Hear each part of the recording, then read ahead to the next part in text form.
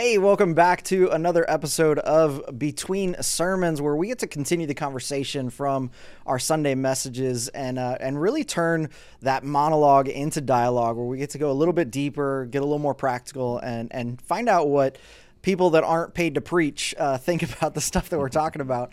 And so today I have with me my good friend David Beasley. Welcome back to the show. How you doing, sir? I'm doing fantastic. It's a little cold outside. Yeah, it's a little chilly. It's what is it? It's -5 right now, according to my watch. Yeah, that's it. That's yeah, it was a struggle this morning. It was a struggle, but we made it. Yeah. Yeah. No. How many Teslas on the side of the road did you pass on your way in? No. I didn't see any, but I heard they're struggling. Yeah, a little apparently. bit. Well, our producer is at 12% right now, so she's a little concerned. Yikes. But she'll be all right. Yeah, she'll make it through. All right, we'll pray that God supernaturally recharges the Tesla battery for her. Yes. But we have a lot of cool stuff to talk about today. We are in a series about kingdom, and really this concept of kingdom. We're talking about citizenship of that kingdom, and so we had to talk about the thing that Jesus talks about second most. So the thing he talks about the most is kingdom. And then second, he talks about money a lot. But anytime we're in a church setting and you talk about money, it makes people uncomfortable. It does. And I've got a couple theories for why it makes people uncomfortable. Kind of two directions for it. But I'm curious your take. Why do you think? Well, first of all, I guess, how does it make you feel when, as somebody that's sitting in the auditorium, when the preacher's like, all right, let's talk about money? Like, what's the first thought that goes through your head? Are you there for it, or are you like, oh, here we go again? To me, it depends on the context, right? Okay. It depends on the individual. If I know this person or the history behind the preacher or the teacher, whoever the case may be. And it depends on the situation. Yeah, so it depends. So here at our church, I know that our heartbeat is to serve, right? Mission, when it comes to missions and individuals who are in need. So when money comes up here, I have no issue because I know like the motives and intentions are pretty much pure, right? Yeah. Depending on where I'm at and depending on the situation. Like for me, I have a thing, it's just me, a thing that when a message is concluded and God is moving, I feel some type of way when the preacher says, all right, we're going to sow into this. Let's get because we read from Romans 15, everybody get a $15 seed. And we're going to give this 15, just to coincide with the verse or something. Like I've seen that before.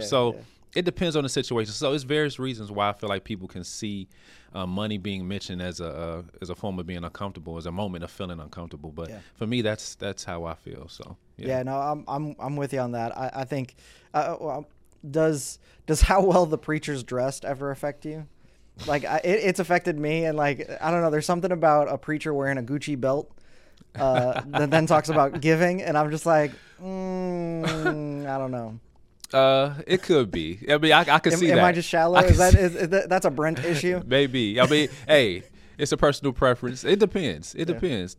What's the reason why the money's being raised? I feel like if communication is key. Yeah. So if that individual said, we want to give to this mission, give to this ministry, give to this, this issue over here, then okay. And then I pray that they're using those funds for that purpose. So, yeah. But I can see that, especially if that's a constant topic that they touch on. I can see why that can be a little bit troublesome. So, yeah. So I think, I said I had a kind of a theory that goes in two directions, but I think it's summed up in one thing is misalignment. So I think that when you're sitting there and the preacher starts talking about money, it'll make you uncomfortable because of misalignment, either yours or theirs.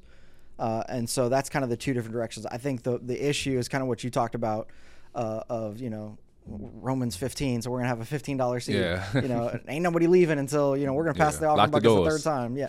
all of that stuff. We have seen so much stupidity in the church at large when it comes to misappropriation of funds, when it comes to the motives behind things, and I need you to send me money so that I can buy a jet because I can't be flying commercial. I need my own. It's that kind of stuff. It puts such a bad taste in people's mouths and or in minds, and so it really comes to this misalignment thing. And if you've been in a church world, or you've been around somebody that is misaligned with what Scripture really talks about and what the real purpose of Jesus talking about money is, then because of that church's misalignment, it gives you a bad taste. And so now you kind of judge everybody. So it's like you could be in a healthy place, and the moment they start talking about money, it makes you uncomfortable because you remember all the unhealthy. Or, and this is what may get people riled up, is sometimes it's your own misalignment. That, Jesus talks about money so much because, as we're going to get into, money tries to become your master. And if Jesus is king, he's supposed to be the master. And so if there's something vying for control in your life between Jesus and something else, a lot of times that something else is money. And when a preacher starts talking about that thing, it's an area of weakness. It's like, if you've got a sin issue in your life and the preacher's talking about all kinds of other sins, you may sit there and be totally comfortable, totally fine.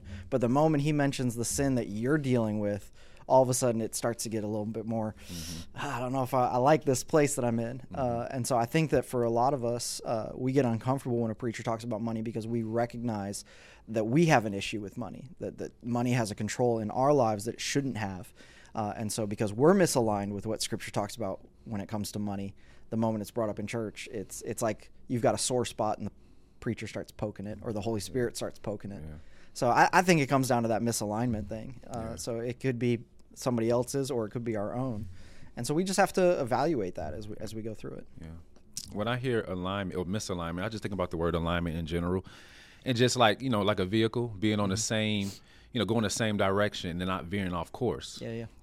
So if our hearts are and our mindsets and our thought process can just get on course and be in the same direction as God's word, then I think, there'll be a lack of misalignment. It will be more harmonious, right? Yeah. It'll be a little bit more easier to actually go into the direction that God wants us to go into as it pertains to our finances. But like you said, sometimes it's our experiences, right?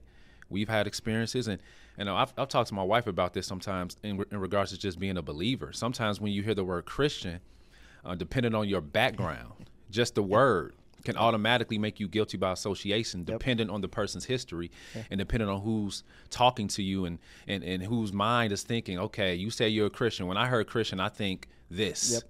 So when somebody is in church and they hear money, because they grew up in maybe a particular denomination, they went around certain people, they heard certain messages.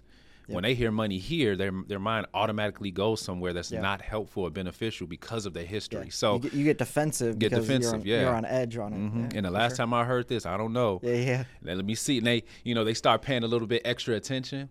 And then start paying more attention to what's happening and to how to, like you said, the pastor's dressing or what they're driving and things like that because of their history. So, misalignment happens for various reasons, but that's one I've seen plenty of times. The sad thing about that is, so this morning before the show, I wanted to pull up the message from Sunday to kind of refresh my memory because I wasn't the one preaching it. So if we're going to have a good conversation about it, I want to pull it up. So I tried to do the fast, easy thing. I went to YouTube. I knew the title of the sermon was Kingdom Finances, so I just typed in Kingdom Finances real quick. And I had to scroll through so many videos that honestly would make me angry. Like if I was just sitting there listening. I mean, so many videos of, it was Kingdom Finance was in the title in some way, but then it was like a tagline of like how you can become a millionaire today. One was how you can become a billionaire using Kingdom Finance principles. And I'm just like, okay, if our motivation is to become millionaires and billionaires and all that, like, man, there's some stupid stuff out there. And every single one of those videos was made by a guy that has tons of money, that is driving the nice cars, has the big house. And it was one of those where it was like, he's trying to teach other people. It's like the guy that writes the book, how you can get idiots to send you $20 to become a millionaire today. And you get it. Like it's one of those where like he's profiting off of somebody else's desire to understand something. And so like scrolling through all those videos, like I get it. Like I get why you come to a church and the preacher starts talking about money and you're like, oh, here we go again. Yeah. Motives and intentions. So it's a reason why those type of videos probably have a lot of views and have a lot of traction, and they're popular. It's because of the motives and intentions of our hearts, right? And the key word is kingdom. So our kingdom our mindset has to be in line and has to be on track with the kingdom, right? Yeah. And if you look at the kingdom, like even look at the principles of Jesus, of course, the scriptures teach it's more blessed to give than to receive. Yep. But even with that mindset of if I fall in line with kingdom principles, I'll get. Yep. I'll get. Yep. And there's no room for giving, right? Because giving is sacrificial. And there's no room for sacrifice if your motives and intentions are, listen, I got to get as much as I can out of this. Yeah. It's almost like any business model that's like, okay, what do I get from this? Yeah. When you first approach a situation, you're sitting at a table trying to make a deal with somebody, whatever it is. A lot of times in the business world, sometimes our mindset goes straight to, okay, what do I get out of this? How does it benefit me, my family? Yeah. How does it benefit my pocketbook, right? So that mindset, honestly, is counterproductive and contradictory when it comes to kingdom principles, right? Because the kingdom is all about others. It's about God first and others. Yep. So it's all about motives and intentions is what I hear when I see that. So I'm with you. yeah. It's hilarious to me when a preacher will start using Paul, like a letter from Paul to teach principles for how you can become wealthy. And I'm like, you're quoting a guy that had nothing. Yeah. Like he wasn't rich. How are you using the principles of a guy that didn't have a lot of money to try and teach other people how to have a lot of money? Yeah. Like, it just doesn't make any sense to me. Yeah. So I don't know. We gotta move on, because I'll just get into that vein of just like, this is. It can stupid. go so many directions, because then you have the yeah, we're gonna move on. But you can have the poverty gospel too. Yeah. So you have the prosperity gospel, which is off, but then you have the poverty gospel, which is like broke, busted, and disgusted, and you can't go to McDonald's, like Pastor Jerry said, whenever you want. So the less you have, the more holy you are. That pendulum swings both ways. So balance. Kingdom balance. That's what I like. We need kingdom balance. That's what we need. So I've got a scripture that I want to read that I think is going to shape a lot of our understanding when we come to kingdom finances and why this is even an important subject. But how this scripture came about for us is kind of cool. So we're in this 10 days of prayer and fasting. And so what we've chosen to do with our family is at our normal dinner time, we have our Devo together. Mm-hmm. And so it's 10 days. So we took Ephesians and Philippians, because Ephesians has 6 chapters. Philippians has 4 chapters. Do the math. That's 10 chapters. We got 10 days. We can read a chapter a day and get through 2 books of the Bible. And so it's easy for our kids, because I've got a 13-year-old, an 11-year-old, and an 8-year-old. And so keeping things simple for them. Good. So nice. I think it was 2 nights ago now, maybe. We did Philippians chapter 1. And Jaden, my oldest, so when we do the Devo, everybody has to, we use SOAP. So it's scripture, observation, application, prayer. And so each kid has to, or each member of the family has to choose one verse that kind of jumped out at them. What's their observation about it? What's their application? What's their prayer? And so this was Jaden's verse a couple of days ago. Philippians chapter 1. Verse 27 says, "Above all, you must live as citizens of heaven, conducting yourselves in a manner worthy of the good news about Christ." Conducting yourselves in a manner worthy of the good news about Christ. And first of all, I love the fact that my son, he knows what series we're in. He knows what we've been talking about. He has to listen to sermons because he's on camera most Sundays anyways. But just that his mind immediately went to, this verse talks about this citizenship thing that my dad just preached about. So let's pay attention to this. But I think this whole idea of, because there is a kingdom that Jesus clearly talks about more than anything else, and the understanding is that when we become believers, we get grafted into this new family. We become citizens of this new kingdom. And as citizens, we have to live a certain way. And we need to conduct ourselves in a manner that is worthy of this good news. And how we conduct ourselves as citizens should affect everything in our lives, but especially this area of finance. And so as citizens, and so that's what I hope people will get from this conversation, and even from this message on Sunday, is how do we look at finances through the lens of, I'm a citizen of the kingdom of heaven. And so as citizens of the kingdom of heaven, we should have a different priority structure. We should have a different relationship with finances than the rest of the world. And so I just want to give that out to kind of shape this conversation. Yeah. Citizenship. That's key because you reflect where you're from, right? You should, at least. Yeah. That's the whole concept of ambassadors, being ambassador, like exactly. you preached on last week, I believe, right? We're representatives of a whole different kingdom. So, of course, the way we operate, think, function should reflect where we come from and who we represent, right? Yep. So that, when I hear that, when I hear the word citizenship, it causes me to automatically detach from a foreign mindset and attach to the kingdom that I'm naturally a part of due to my stance and due to my relationship with Jesus Christ, right? And that automatically should cause us to reflect and respond differently to every situation. Yeah. So that's a concept that we have to meditate on, and it's something that I believe that we kind of ignore because we're so anchored here. We're anchored to earth, right? Yep. It's hard to set our minds on things above. It's hard to store up riches where they matter because we're so used to and comfortable being where we are, and we have unfortunately, even me, I can fall into a place of not having a real desire to see kingdom influence and kingdom mindsets and things expand in a way as they should. So I have to reflect on that more and more. I think we have to be reminded of that. This is actually a gut punch to the flesh, right? Yep. And to our hearts to realize, okay, listen, we live here and we should care. Here's the thing. It's hard sometimes because we don't want to avoid the responsibilities that we have here. Right. So Scripture does encourage us to store up for the future as being wise. Look at the ant, how the ant stores up while it's harvest. Yep. I mean, because eventually it's gonna, it's gonna get it's not going to be the way that it is. Don't be like the sluggard, right? A little sleep, a little slumber, a little folding of the hands to rest. Then poverty will strike on you. Then want like an armed man. Like the Bible warns us against being lazy. It warns us against these things. But these are also kingdom principles. Yep. Thinking about them from a kingdom perspective. Why are you storing up? Are you storing up to just fill your barns so that you can have plenty? Yep. Well, Jesus told a parable about that. Exactly. And he told that man, listen, your soul would be required of you today. Yeah. And who's going to get the stuff that's in your barns? Yep. Who's going to get it? Nobody. They're going to go to who? Who knows? Maybe family, maybe not. In our country, they can go to your family if you've designated it to do so, or it could go to the government and they can do whatever they want to do with it. And at the end of the day, you can't take it with you. Yeah. So that's a mindset we have to have and understand. Like a kingdom agenda is a mindset that's set on loving God first and loving others. Yep. And that's reflected in all that we do, especially finances. Yep. Especially. I love it. Yeah. I think you hit it on the head when you said, we still wake up here.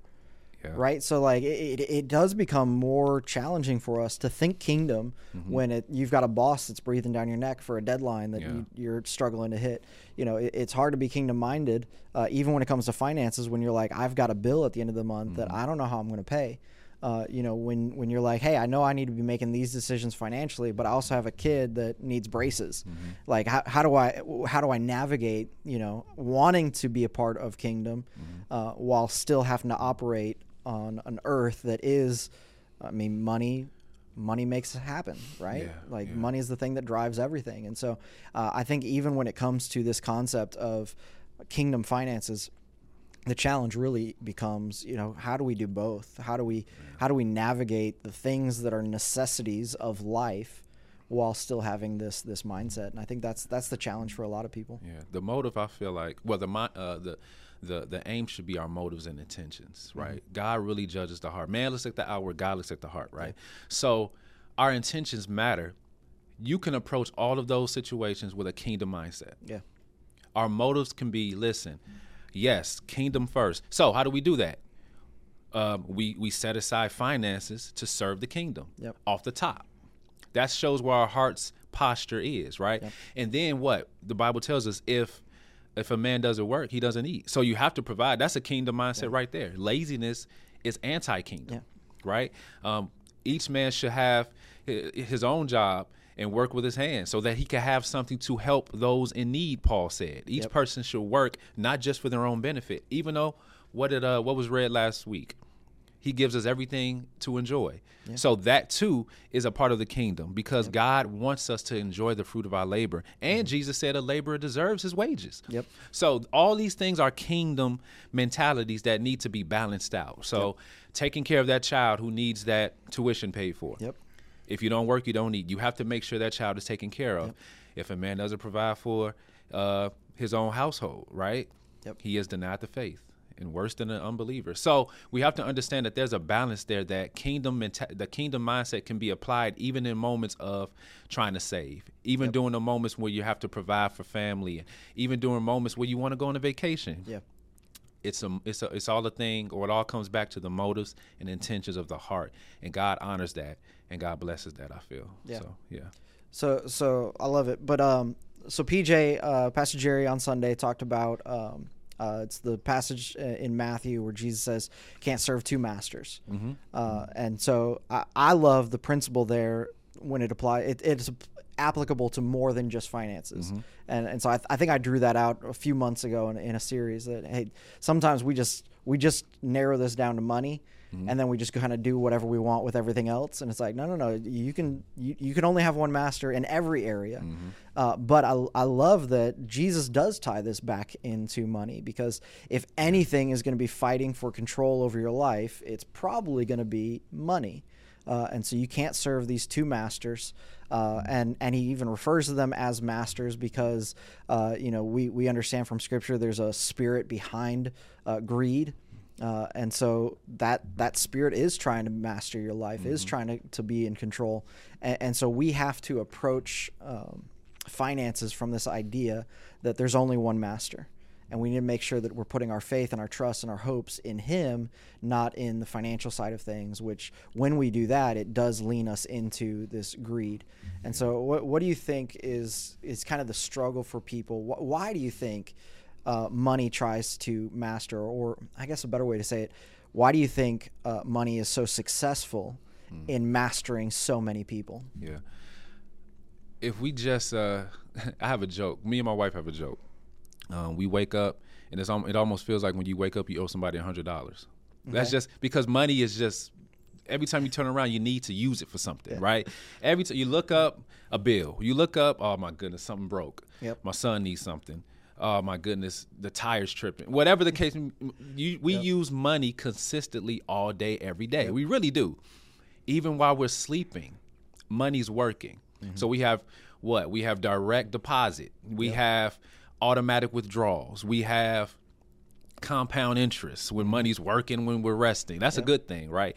However, what we fail to realize is that money, the Bible says money answereth all things. Of course, we know that money can't save you. What the Bible is telling us is that we need money to solve a lot of the problems in the world in regards to necessities, like basic needs, and we need money, right? So because of those reasons, sometimes we misconstrue or we misunderstand money's role in our lives. Money is never designed to be Lord. There's only one Lord. And when we think of the word Lord, we think of ruler, we think of master, we think of the one who's in control, and that should be Jesus. The reason why money sometimes replaces or tries to replace Jesus in our hearts and in our minds is because money is so involved in so many things. And because it leaves so fast, we feel like we got to do whatever we got to do to get more of it and store it up as much as we can. And yes, we should work.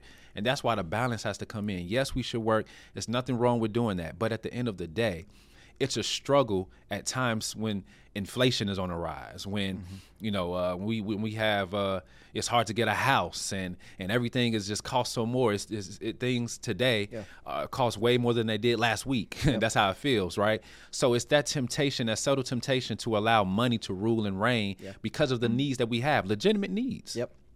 We really have needs that need to be met, but we have to understand in our hearts and minds, there's only one Lord and one master, and money is not the source. That's the issue as well. It's a resource. Money is supposed to be a tool, right? That we use. I think the challenge there too is, you talked about needs, and we have needs. The greatest need in everyone's life is salvation from their sins. Facts. But we can't see that, we can't touch that, we don't feel that most of the time. And so it kind of puts it in that, like, that's the most important need. But right now I need food. Like right now I need shelter. Right now I need to pay this bill. I need to buy this car. I need to.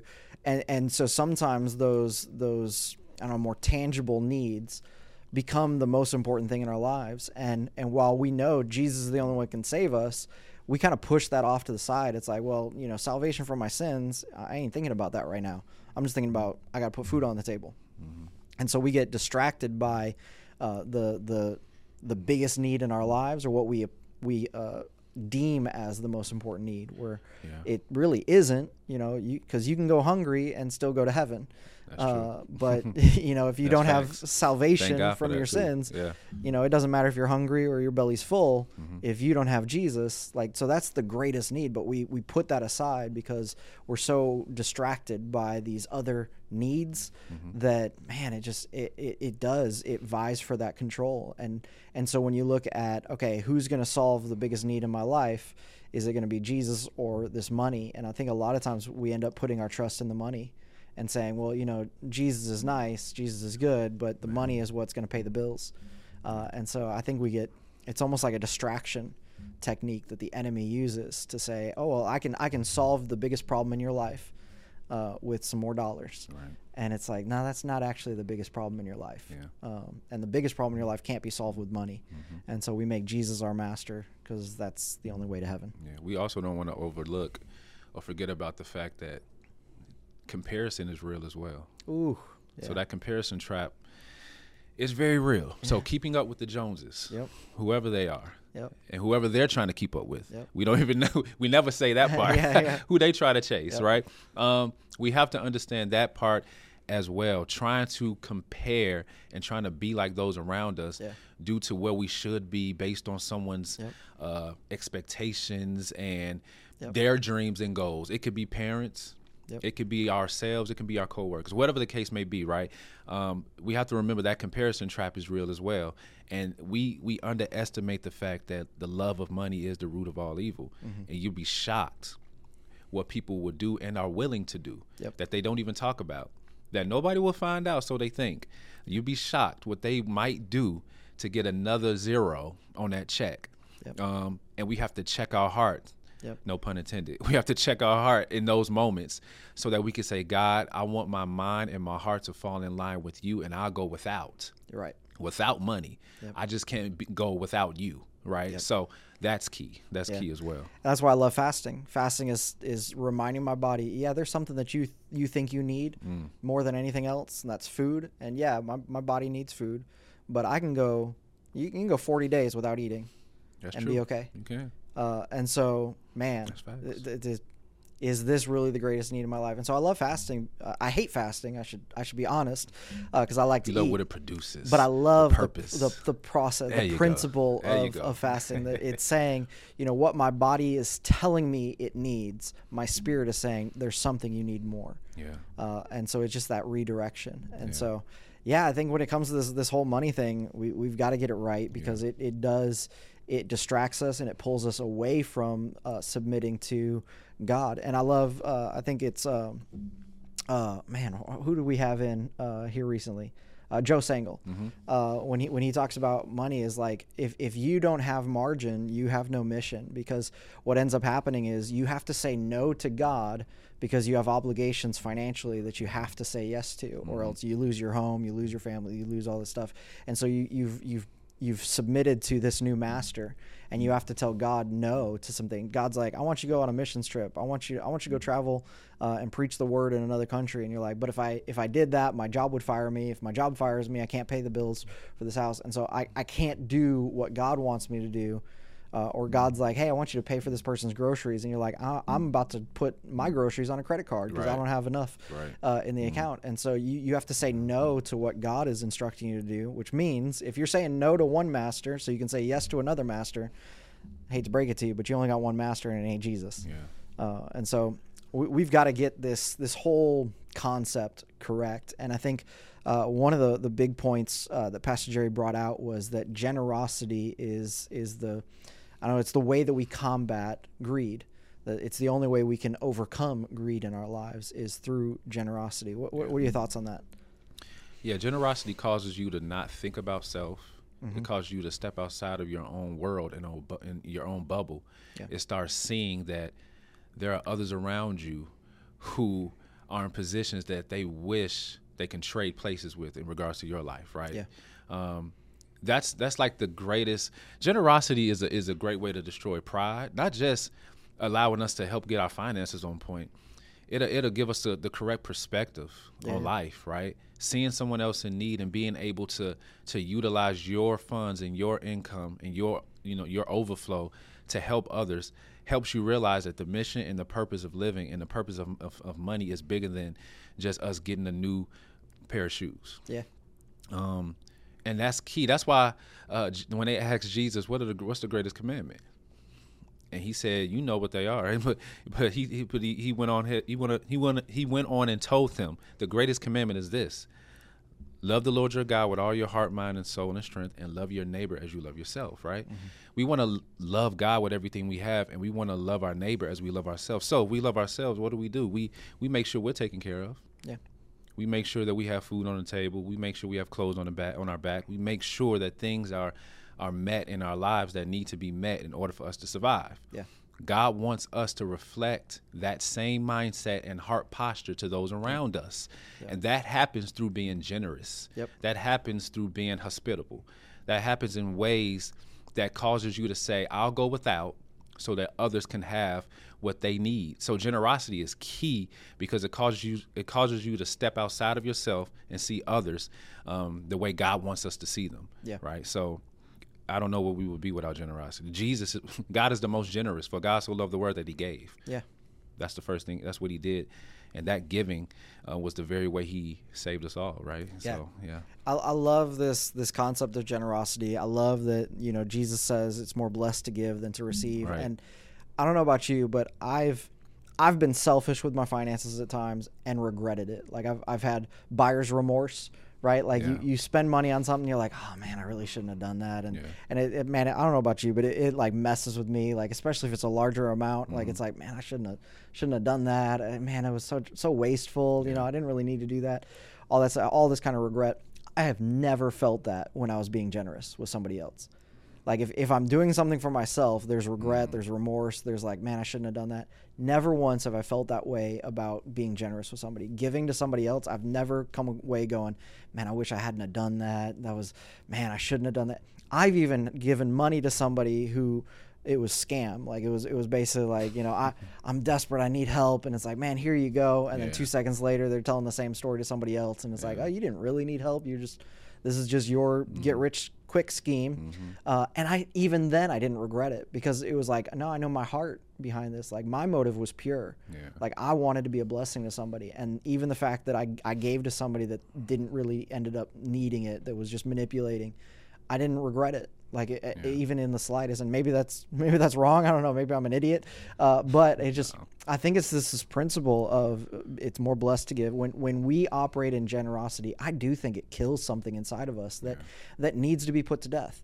I think that the more we operate in generosity, like you said, pride comes crashing down, that greed, that self motivation of like, I need, right? When we all of a sudden put the needs of somebody else above our own, there's a beautiful thing that happens. And I think in that moment, we're more like Jesus than in any other moment when we sacrifice what we want to be able to give to somebody else. Yeah. I think generosity is a beautiful thing. Yeah. You start realizing that what you have isn't necessarily isn't yours. Yeah. Like, that's the principle right there. That's the principle. What you have isn't yours. Yeah. It is not just for you. I think about that when it comes to the fact that every now and then I reflect on how God has blessed me and my family, home and things like that. And we utilize it for others a lot of times, hosting things and being hospitable and people having a place to come and getting into the word together and praying and worshiping or whatever the case may be. And then I step back and realize that's one of the reasons why we have what we have. Yeah. We have this, or we have that, so that we can help others and bless others. We live what we live so that we can be in close proximity to individuals who need what God is doing through us, and not just us, all of us, right? Yeah. That neighbor that you may have, that coworker that you may have. You have the extra 20 because the coworker needs gas. Yep. It's true. You have the extra,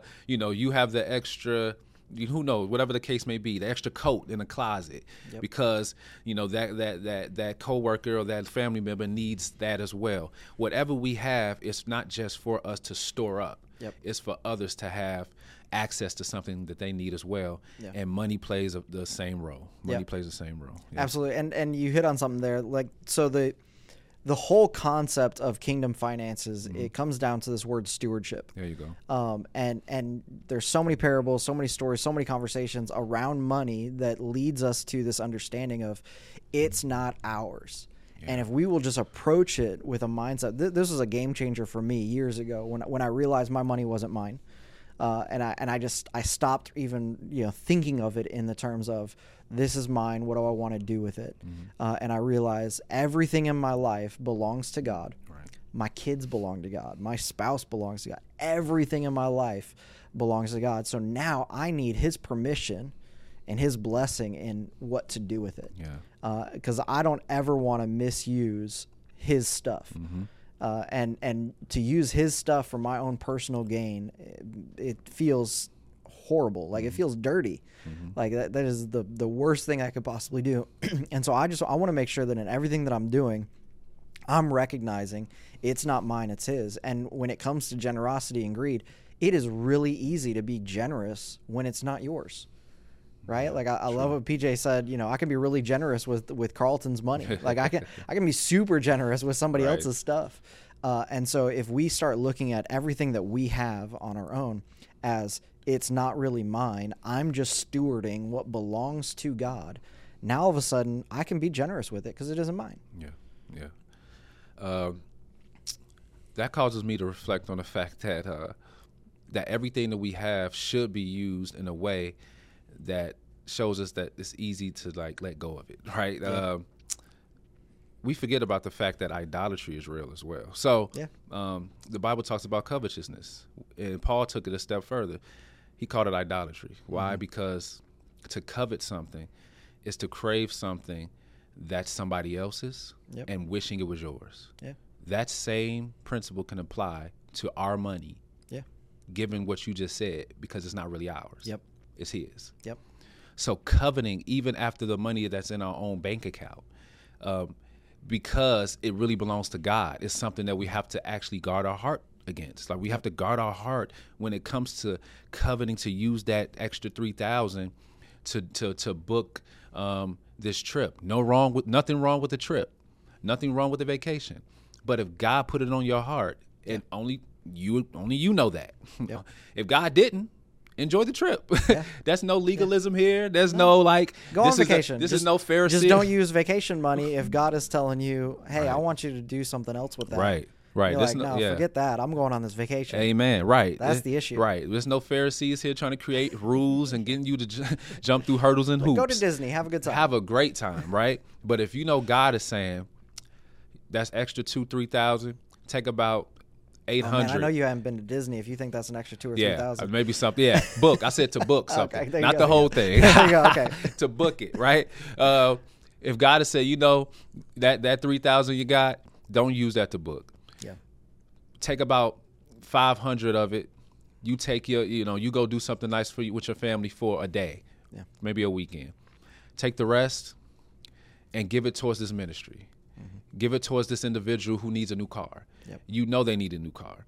Give it towards this mission trip. Whatever the case may be, we have to stop coveting even things that we already possess and holding on to it in such a way that we refuse to share or extend the benefits of it to others around us, because that is idolatry, right? And if we take it to its further extent, the way that Paul does, the way that the scriptures do, we can't help but see it for what it truly is. But sometimes we try to sugarcoat it and downplay it and approach it like it's not what it is. But at the end of the day, a lot of the times it's idolatry, right?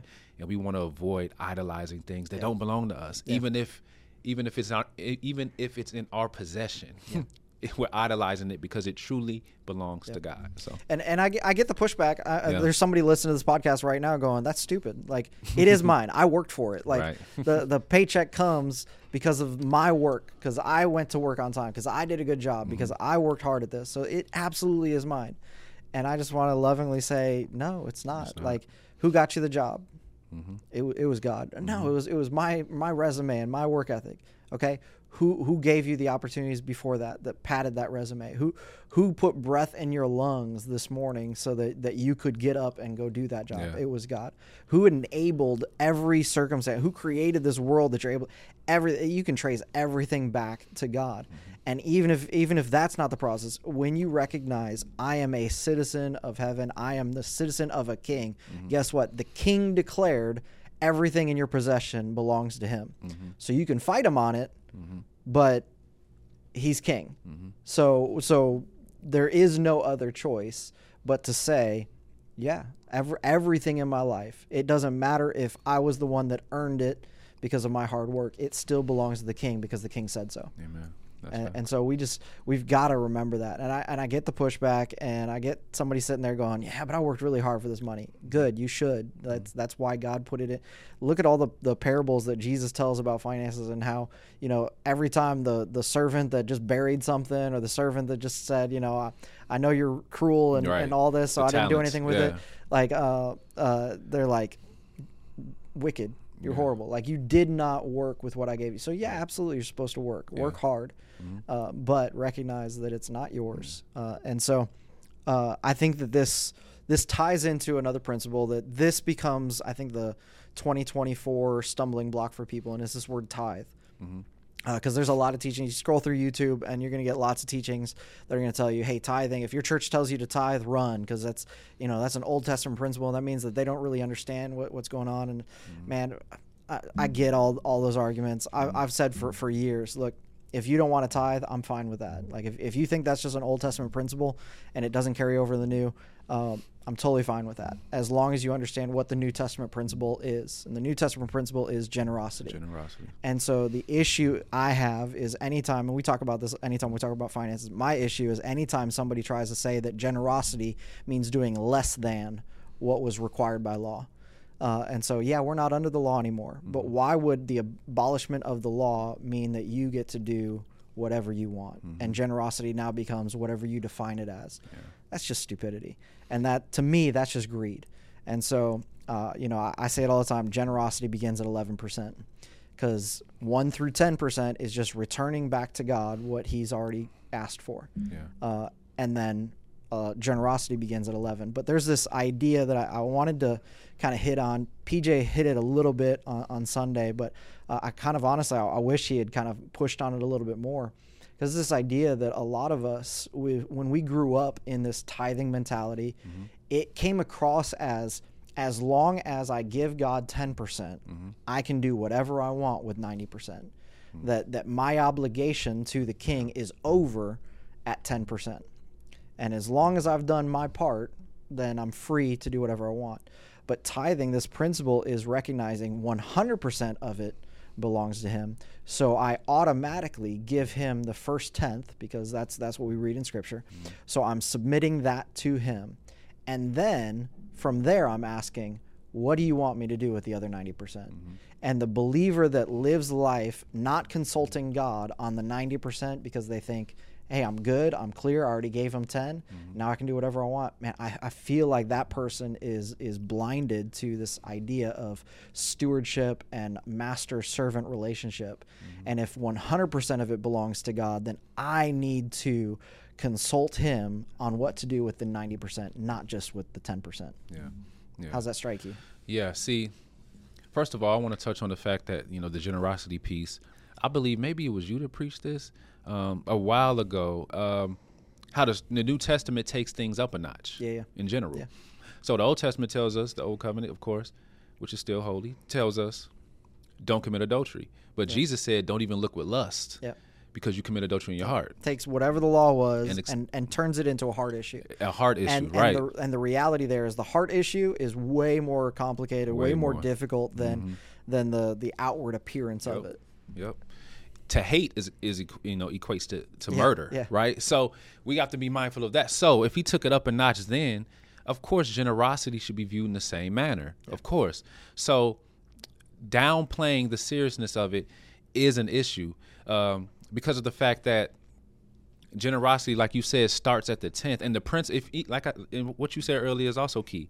If you don't agree with tithing, fine. But the principle is something that should still be applied. Yeah. Because the principle sets our hearts up to be generous. Yep. So after the 10th, we feel like, okay, God, we bless, I've given my 10th to you, and yet you still provided. For me, I would see it as, God, I wonder how much more of a blessing can I be, and how much more can I bless others with the remainder? Because you took care of me with the 10th. I want to see how you're going to take care of me even with this 90, as I'm using some of that as a form of a sacrifice to bless and help others as well. Yeah. That's something we have to be mindful of too. Looking at the 90 as it's just ours literally causes us to look at generosity like it doesn't matter. Yeah.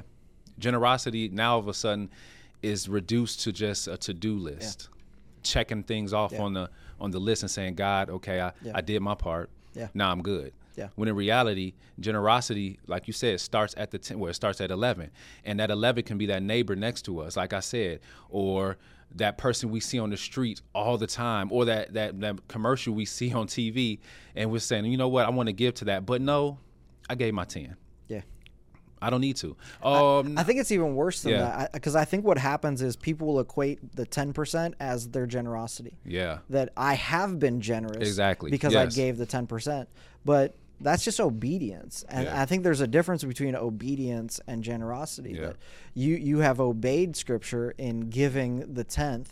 Now is your chance to operate in generosity. Right. But when we deem that first 10th as we've been generous, that means that I can choose not to be generous with the rest of it, which that's a horrible way to live life. Yeah. And so if you get to a place where you're like, well, I've already done my generosity thing. I've already matched Scripture because I've done the 10.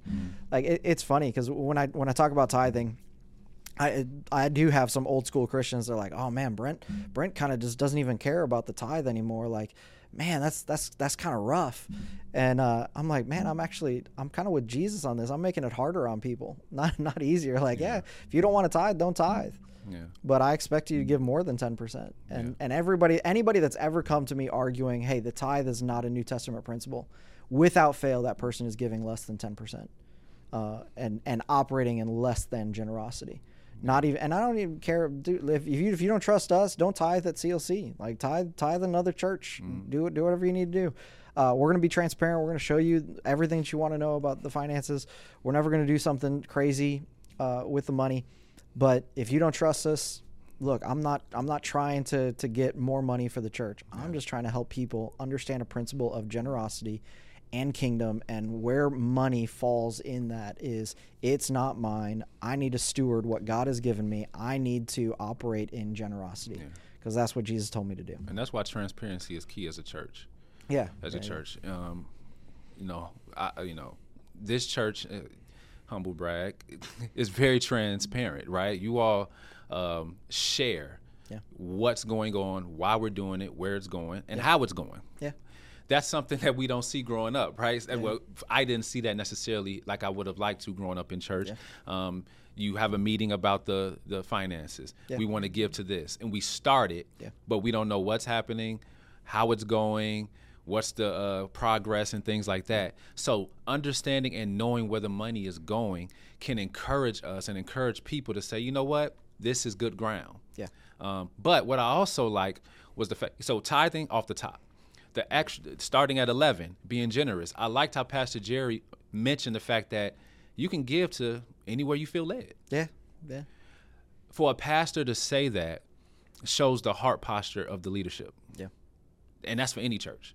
Yeah. Because a lot of times you see storing up and hoarding money isn't just a pew thing. Yeah. That's a pulpit thing too a lot of times. Yeah. And some churches want to store it up for themselves as well for whatever reason.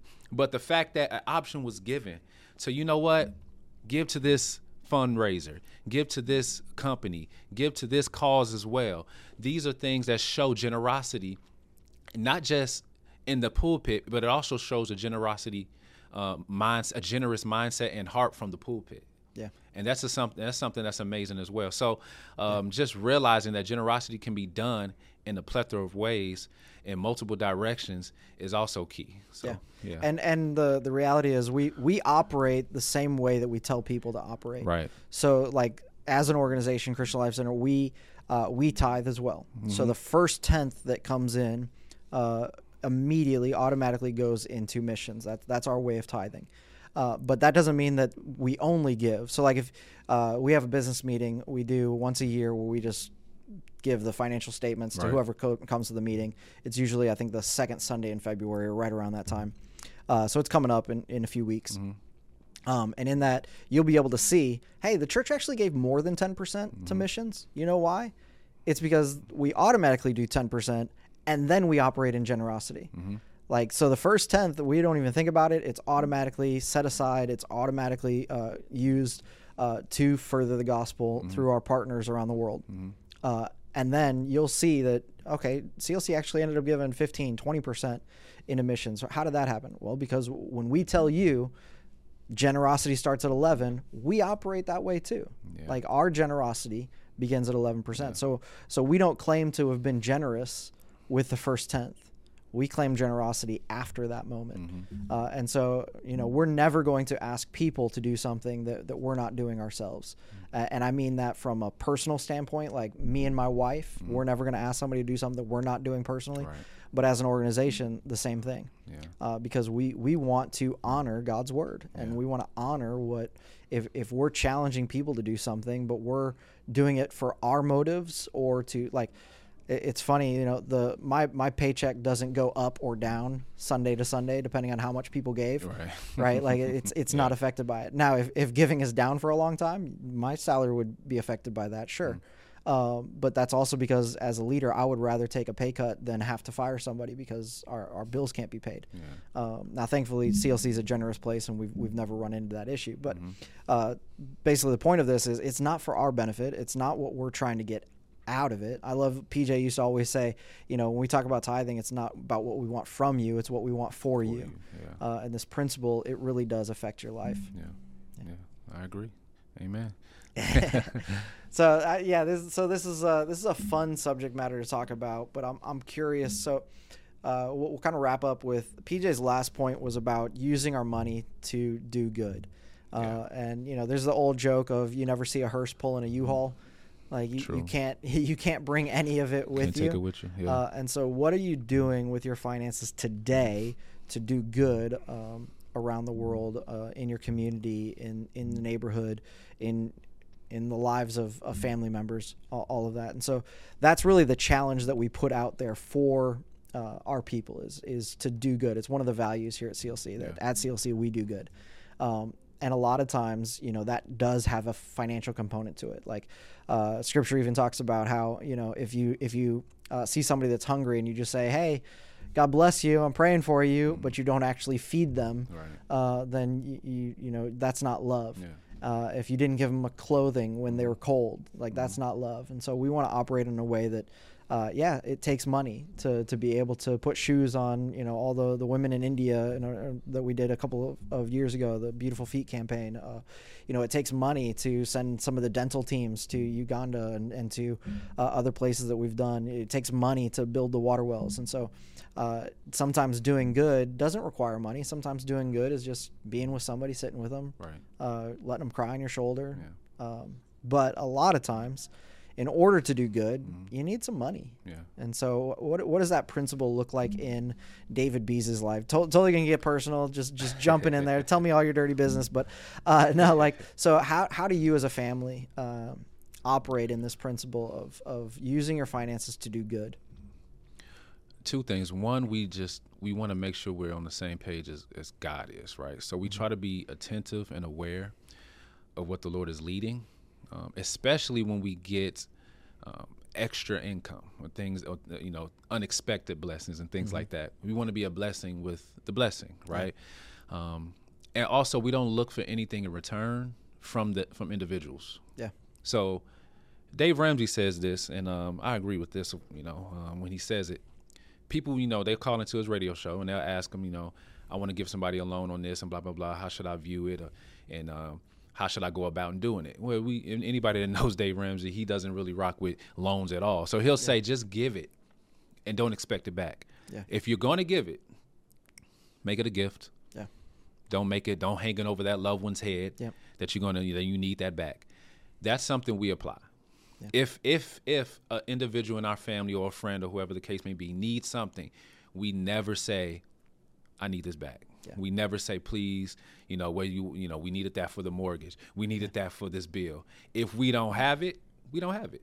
Because I'd rather not give it to you because we genuinely don't have it than to hound you. Yeah. And be another debt collector that may be bothering you. We don't want to do that. So we want to give without expecting things in return, and we just want to be a blessing. Yeah. So just being a blessing is another thing we try to do. We try to find ways and moments and opportunities to be a blessing in a way that doesn't just bless the person receiving, but blesses us as the giver. Because if we don't feel like we need it back, we feel like we're being blessed right there because we had enough access to bless somebody else. Yeah. So, and we also, like I said earlier, we want to be in tune with God. Maybe almost a month ago, me and my wife, so from the house budget, and then my wife has a business. So I felt led to give a certain amount from the house budget. I just felt led to. Mm-hmm. My wife felt led to give a certain amount from her business budget. We talk later. I come to find out, I said, I gave this today. I felt like, the Lord wanted us to do this. She said, really? Because the business gave this much. How much? The same exact amount. The same amount. We didn't talk about it or anything. Now, we had a, little rough patch, financially, the stuff happens. And in my mind, I was trying to hold on to as much money as possible, preparing what could possibly happen in the future, things like that. It happens to all of us. Just trying to, be responsible. Yeah. Save. I felt led to give. And I'm questioning God. God, okay. Now I'm trying to be wise. Yep. I'm trying to store up while it's harvest. Yep. Because the cold is coming. Or it could come, whatever the case may be. But I felt led to give from what I felt like was lack. Yeah. But it wasn't lack. It was still access. Yeah. My wife, the same boat. She did the same thing. Literally, the next day, no exaggeration, I won't go into the details, but the next day, God answered and responded. That tells us and teaches us time and time again that God provides and God takes care of us if He'll do it, but it's very important that we are aligned with and in tune with His voice and His guidance and His leading. Giving in a sacrificial way under His leading and guidance is something that we try to practice daily and consistently, and giving in a way that shows that we don't need nothing back from you. We're not giving, and we want that same mindset. And I want to encourage others. That's the same mindset we should have with God. Even though the Bible says give and you get it back, and those who sow sparingly will reap sparingly. True principles. Yeah. The issue is I feel like sometimes we can distort that in our own hearts and minds and say, I need $1 million. Yeah. So I'm going to give 10,000 if I got it. Because, hey, if I sow sparingly, I reap sparingly. But if I sow generously, I reap generously. Yeah. That's a principle that shows, that's a principle that applies, period. But your heart posture shouldn't be the casino mindset. Right. Yeah. God is not a, God's not a, you're not putting into these are not stock options. It's not. Yeah. Yeah, you're not. This is a principle that God follows, and reaping bountifully may look different. Yeah, it may not be It money may at not all. be finances. It may be a whole different thing that God does as a response to your obedience and your sacrifice. Yeah. So I'm starting to realize, like, more and more in our home, being in tune with God. And when both of us are in tune with God, me and my wife, like, we're on one accord, God blesses that, right? Yeah. And being able to give in a way that says, God bless, I don't need anything back in return. And having that same mindset with God, because He's not a genie. Yeah. So these are things we try to apply in our lives, and God has never, ever, never. Yeah. When that happened, I looked at my wife, I said, can you believe, like, God literally never lets us down? Yeah. Never. He promised to. And we can look back and see He hasn't. The track record is perfect. Yeah. But sometimes you can be fearful and wonder, God, I don't know. But He showed Himself strong yet again, like He always does. Yeah. And that's something that we remember and try to apply every time we face a situation, and just in general, just being a blessing. Yeah. So. Yeah. For me, my mindset with it is, when Scripture says that we need to store up treasures in heaven, mm-hmm. I take that to heart. And so when I look at how can I do good, my number one priority, or my emphasis, my thought process is my generosity in this moment going to result in somebody going to heaven. And so I lean very heavily in that direction. Now, I know people that lean very heavily into meeting, needs here on earth and all of that. And I'm not against that. I'm not opposed to that. I've used the quote all the time of, it's really hard for somebody to hear the gospel over the sound of an empty stomach. Yeah. And so, like, we do need to meet needs here. And yes, we should alleviate poverty here. It's part of our value system as CLC when it comes to missions and what we're trying to do. Alleviating poverty is a huge thing. But for me, it's always comes down to, is this going to result in, or can this result in souls being saved? Yeah. And so we approach a lot of our generosity in that mindset. And so, if we've got a neighbor that's not a believer that needs help, we're going to be more inclined to help them in that moment, because it may be the thing that opens a door to have a conversation. Hey, why would you do that for me? Oh, I did that for you because Jesus tells me to. Yeah. And so it may open a door where we can present the gospel. I give first and foremost to organizations around the world that I know either personally or we have enough relationship that I know the good that they're doing. And so, like, I'll send money to One Hope, who's given God's word to every child on the planet.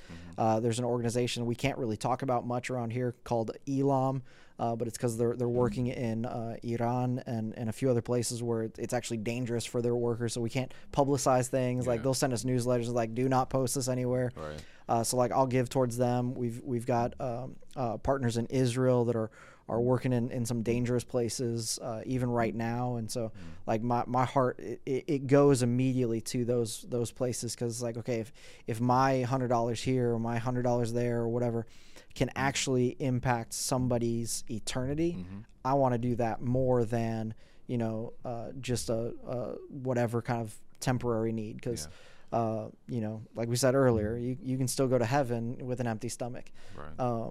But I want to prioritize those things, and I try my best not to turn a blind eye to tangible needs, because I do, like I said, it's hard to hear the gospel over the sound of an empty stomach. That's so right. I want to make sure that I'm doing whatever I can. So if somebody's hungry, I'm going to feed them. Right. But my priority, or where my heart immediately goes, is how is this making a kingdom investment? Right. And I don't mean that as investing in the church. I mean investing in the kingdom of God, that there is somebody that, as a result of this giving, I'm going to be able to see them in heaven one day. And for me, that would be the greatest joy. Yeah. But doing good, it's man, there's a lot of ways to do that. And I think every person has to prioritize, what ways am I going to do good? Am I going to prioritize family? Am I going to prioritize neighborhood, community? Is there a cause that just breaks my heart? You may look at the trafficking thing happening in the world and go, I have to do something about that. You may be driving down the streets of Chicago and seeing the homeless and just going, man, I got to do something about this. But whatever God has put on your heart, we need to be people that are in a place financially where we can do something about it. Right. And so, I'm not on board with the poverty gospel. I'm not on board with the prosperity gospel, because so much of the prosperity gospel becomes me. I am about kingdom. And so I want to make sure that my finances I'm handling them in a way, or I'm looking at them in a way of saying, God, what do you want me to do with this? And if you want me to sell my car and get a beater, I'll do that. If you want me to downsize my house, I'll do that. Whatever you want me to do, I don't want my comfort to be the deciding factor on what I do with finances. Yeah. And if I need to eat rice and beans for a while because we made a commitment to give more towards missions, I'll eat rice and beans. Yeah. Like we'll do whatever we have to do to be able to view money not as master, but as a tool that we use in service of the true master. Yeah. I don't want, or I want to encourage individuals also to not minimize anything either. Don't minimize your impact. Yeah. So some people can, they can approach scripture generously, hear generosity, and they can think, I have nothing to offer. How can I be generous, right? God blesses. God blesses even the smallest amount you give, because the widow's mite. The right? widow's mite, right? She gave more than anybody here, and that's all she had to give. even though those in their riches, they gave from that access in their riches, but God noticed the heart posture of the lady, the widow, who gave what she had. And I don't want anyone to minimize their impact because it's kingdom. Yeah. Any investment into kingdom agendas will reap a kingdom reward because God sees the motives and intentions of the heart behind you. So don't minimize because I don't have this much or that much or whatever the case may be. Or if only I had, I would. God wants to utilize you where you are, and he wants you to watch how that impact and that sacrifice goes far to the point that, Lord willing, that day when you see Jesus face to face, you'll also see the individuals who were blessed by your sacrifice, as small as they may have been.